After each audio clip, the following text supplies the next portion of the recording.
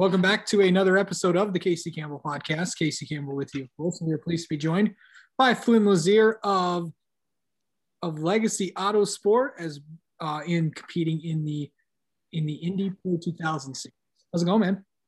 Good. How are you? Okay, so Flinn, I've known you for a long time, and it's always been fun following your racing career. Just kind of talk about what this opportunity means to you to drive an Indy Pro. It's definitely a good step forward. I think these past few years we have been doing a lot of different miscellaneous things.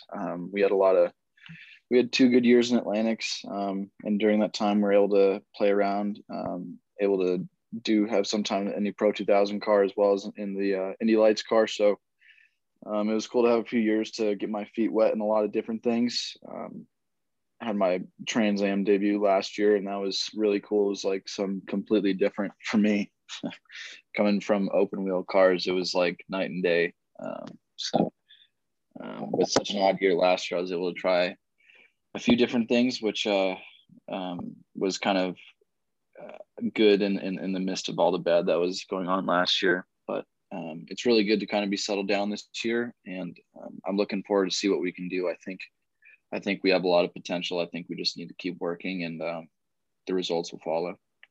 Okay, so you come from a pretty, racing family, of course. Your dad won the Indy 500. Of course, your dad is Buddy Lazier. Of course, your uncle is Jacques Lazier. So how active has your father been in helping your career?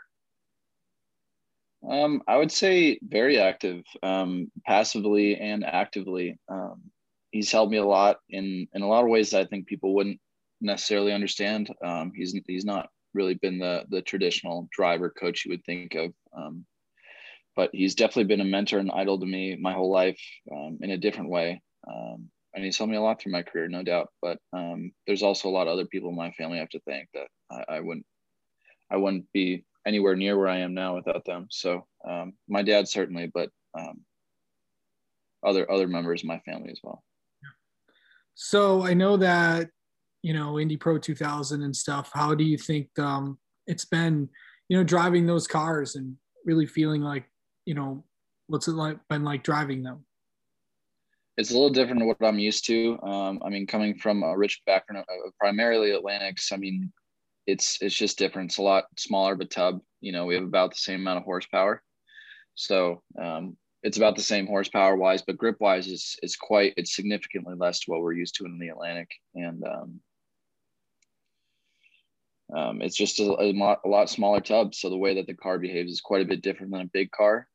So it's actually something that has taken me some time to adapt to, compared to an Indy Lights car or an Atlantic car. But it's almost been like kind of stepping back to the Formula Enterprises, which we won the championship with in 2018. We raced those for 2 years. So I kind of have to take myself back and take a step back in my driving. And I have to realize that I have to drive these cars a little more like an Enterprise, something that's a smaller tube frame, almost like a Formula Ford. So that's quite a bit different. It's quite a bit different how you set it up as well.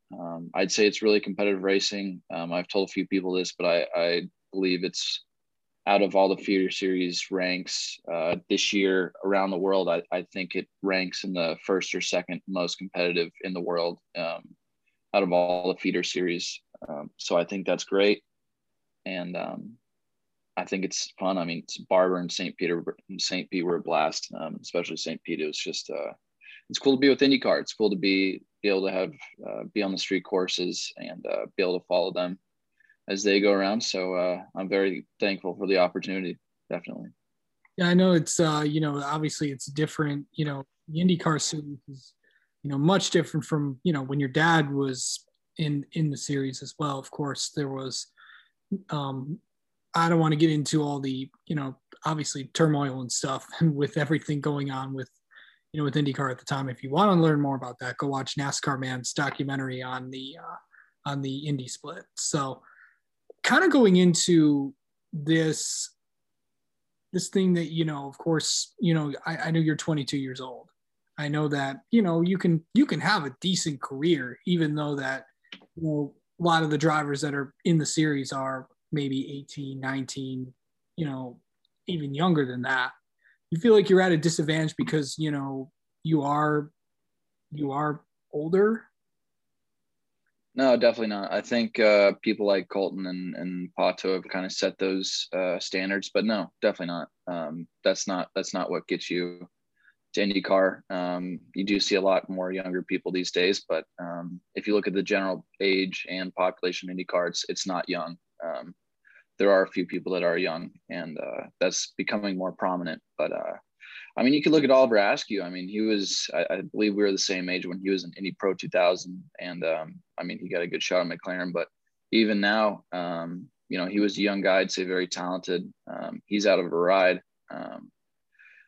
I could tell you all about what the exact reasons of that are, and why he's not in it, or why there aren't other people in it, and why there are people in it. But I don't think age has anything to do with it. I think you could be 30 in my position right now, and if you're winning races and winning a championship, you would get a scholarship, and you might even get a ride to IndyCar. But no, I don't think. I think there's too much emphasis on age these days. People miss the point. Yeah. So I know that you got a few weeks off. I know you're also trying to get your. You're also in college. You're in your last semester at Denver. Do you ever think that? I know getting a degree is a big deal to you. What does it mean to you? I know as the semester closes out, what does it mean to you to know that you're almost close to getting a degree? It's really nice to almost be done with school. I'm really honestly just over it. I think with COVID and everything, it's made things quite a bit different than what the college experience should be. It's just become very uninteractive and very, there's been a severe loss of kind of that experience you get being face to face with everyone. And I think the universities are doing their best to still give us an experience that's similar, but I just think it's too different. So I'm honestly very excited to be done. For the most part, I've already finished all my major classes. So my major is more or less done. My degree is more or less done. It's more just getting the general ed class out of the way, but it'll be nice to be 100% focused on racing all the time. I'm excited for it. What is your major again? I'm majoring in marketing and minoring in management. Awesome. Of course, a marketing degree could go absolutely anywhere. Race teams and stuff in there. It's a tough business to go out and get sponsorship and all that. Do you feel like you have experience now that you can go and use the skills that you learned in college to go out and get things like that? Yeah, no doubt. I think I definitely do, more so than a lot of people. I was having the same conversation with someone else yesterday, but having a college education definitely helps. And I'd say it's a bit of an advantage over some of the people in the racing world that don't have that opportunity. But I don't think it's in the classes. I think it's in the people you meet, the friends you make. I think the people skills you get from having to manage friendships and manage your professors and build relationships with your professors. I think that's what does it. But yeah, no, I definitely think it does. It will help me out a lot and has helped me out a lot, but maybe not in the traditional ways that you would think. How excited are you for Indy in a few weeks? I'm really excited. I'm hoping I can be there. It'd be really nice to be at the show. I know missing it last year just hurt. Especially the last few years, it's been so much fun. I mean, 17, we were there racing. I was on the box. I had just turned 18 that year. So it was the first time I was able to be in the pits for the 500. And it was so cool being a part of just being able to be that close to the program. Obviously we didn't have the best program that year for my dad, but it was super cool. And I wish we could have been there in 18, but after that, I think there was more focus on my program and with everything that happened, but I'm super excited. It sounds like 165,000. Is that right? Yeah. So I think probably like 2/3 of the usual, about 2/3 of what they usually see. If that's right. I think it's 135,000 if I'm not mistaken, but 135,000 less. Yeah. Oh, total. Yeah. No, I think it'll be really good. You know, I think, unfortunately, I think a lot of the blame was put on Roger last year that, you know, about the fans, but really just wasn't up to Roger. And even this year, it's not really 100% up to Roger. Roger really wants what's best for the league. He wants what's best for the fans. He always has wanted what's best for the fans, and he wants people to be there, but he also doesn't want to start.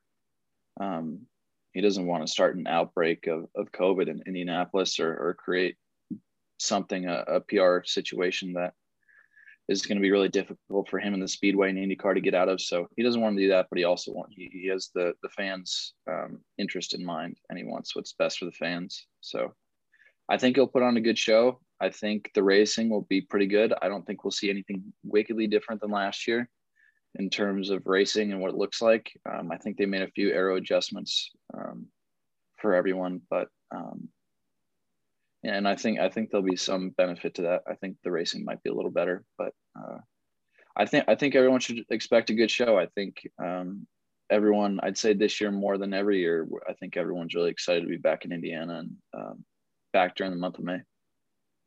Do you think your dad would ever make another run at Indy again? I think he has one more in him. Yeah, I think he could if he wanted to. Right now, I think he's really focused on our family business, Tivoli Lodge up in Vail. That's something that he's taken full pride of and has really, gone into 100%. And racing for his sake has been less of his attention. But if he really wanted to, I know he's got one more in him. We've always talked about how cool it'd be if my first was his last run at the Speedway. So I would really like if we could do that. I think it'd be really cool. He does out of the living 500 winners and out of the living people that could still race at the Speedway, I believe that he has, if it's not the most, it's the second or third most amount of time at the Speedway, because during his time, they had unlimited testing. It was during the tire war. So they had a lot of tire testing at the Speedway. So he has by far the most miles at the track. He could win again if he had the right car, no doubt. Just a matter of him being in shape and being ready to go and having the drive to do it again. And whether or not he gets that again, I'm not sure, but I think he could do it if he wanted to. Yes. All right. Well, Flinn, thank you so much for coming on. And you've always been a good friend of mine over the years, and really excited to see you in the Indy Pro 2000. And good luck in a few weeks at the Indy Road Course. Thanks, Casey. Appreciate it. Thanks for having me on. And it was great talking to you.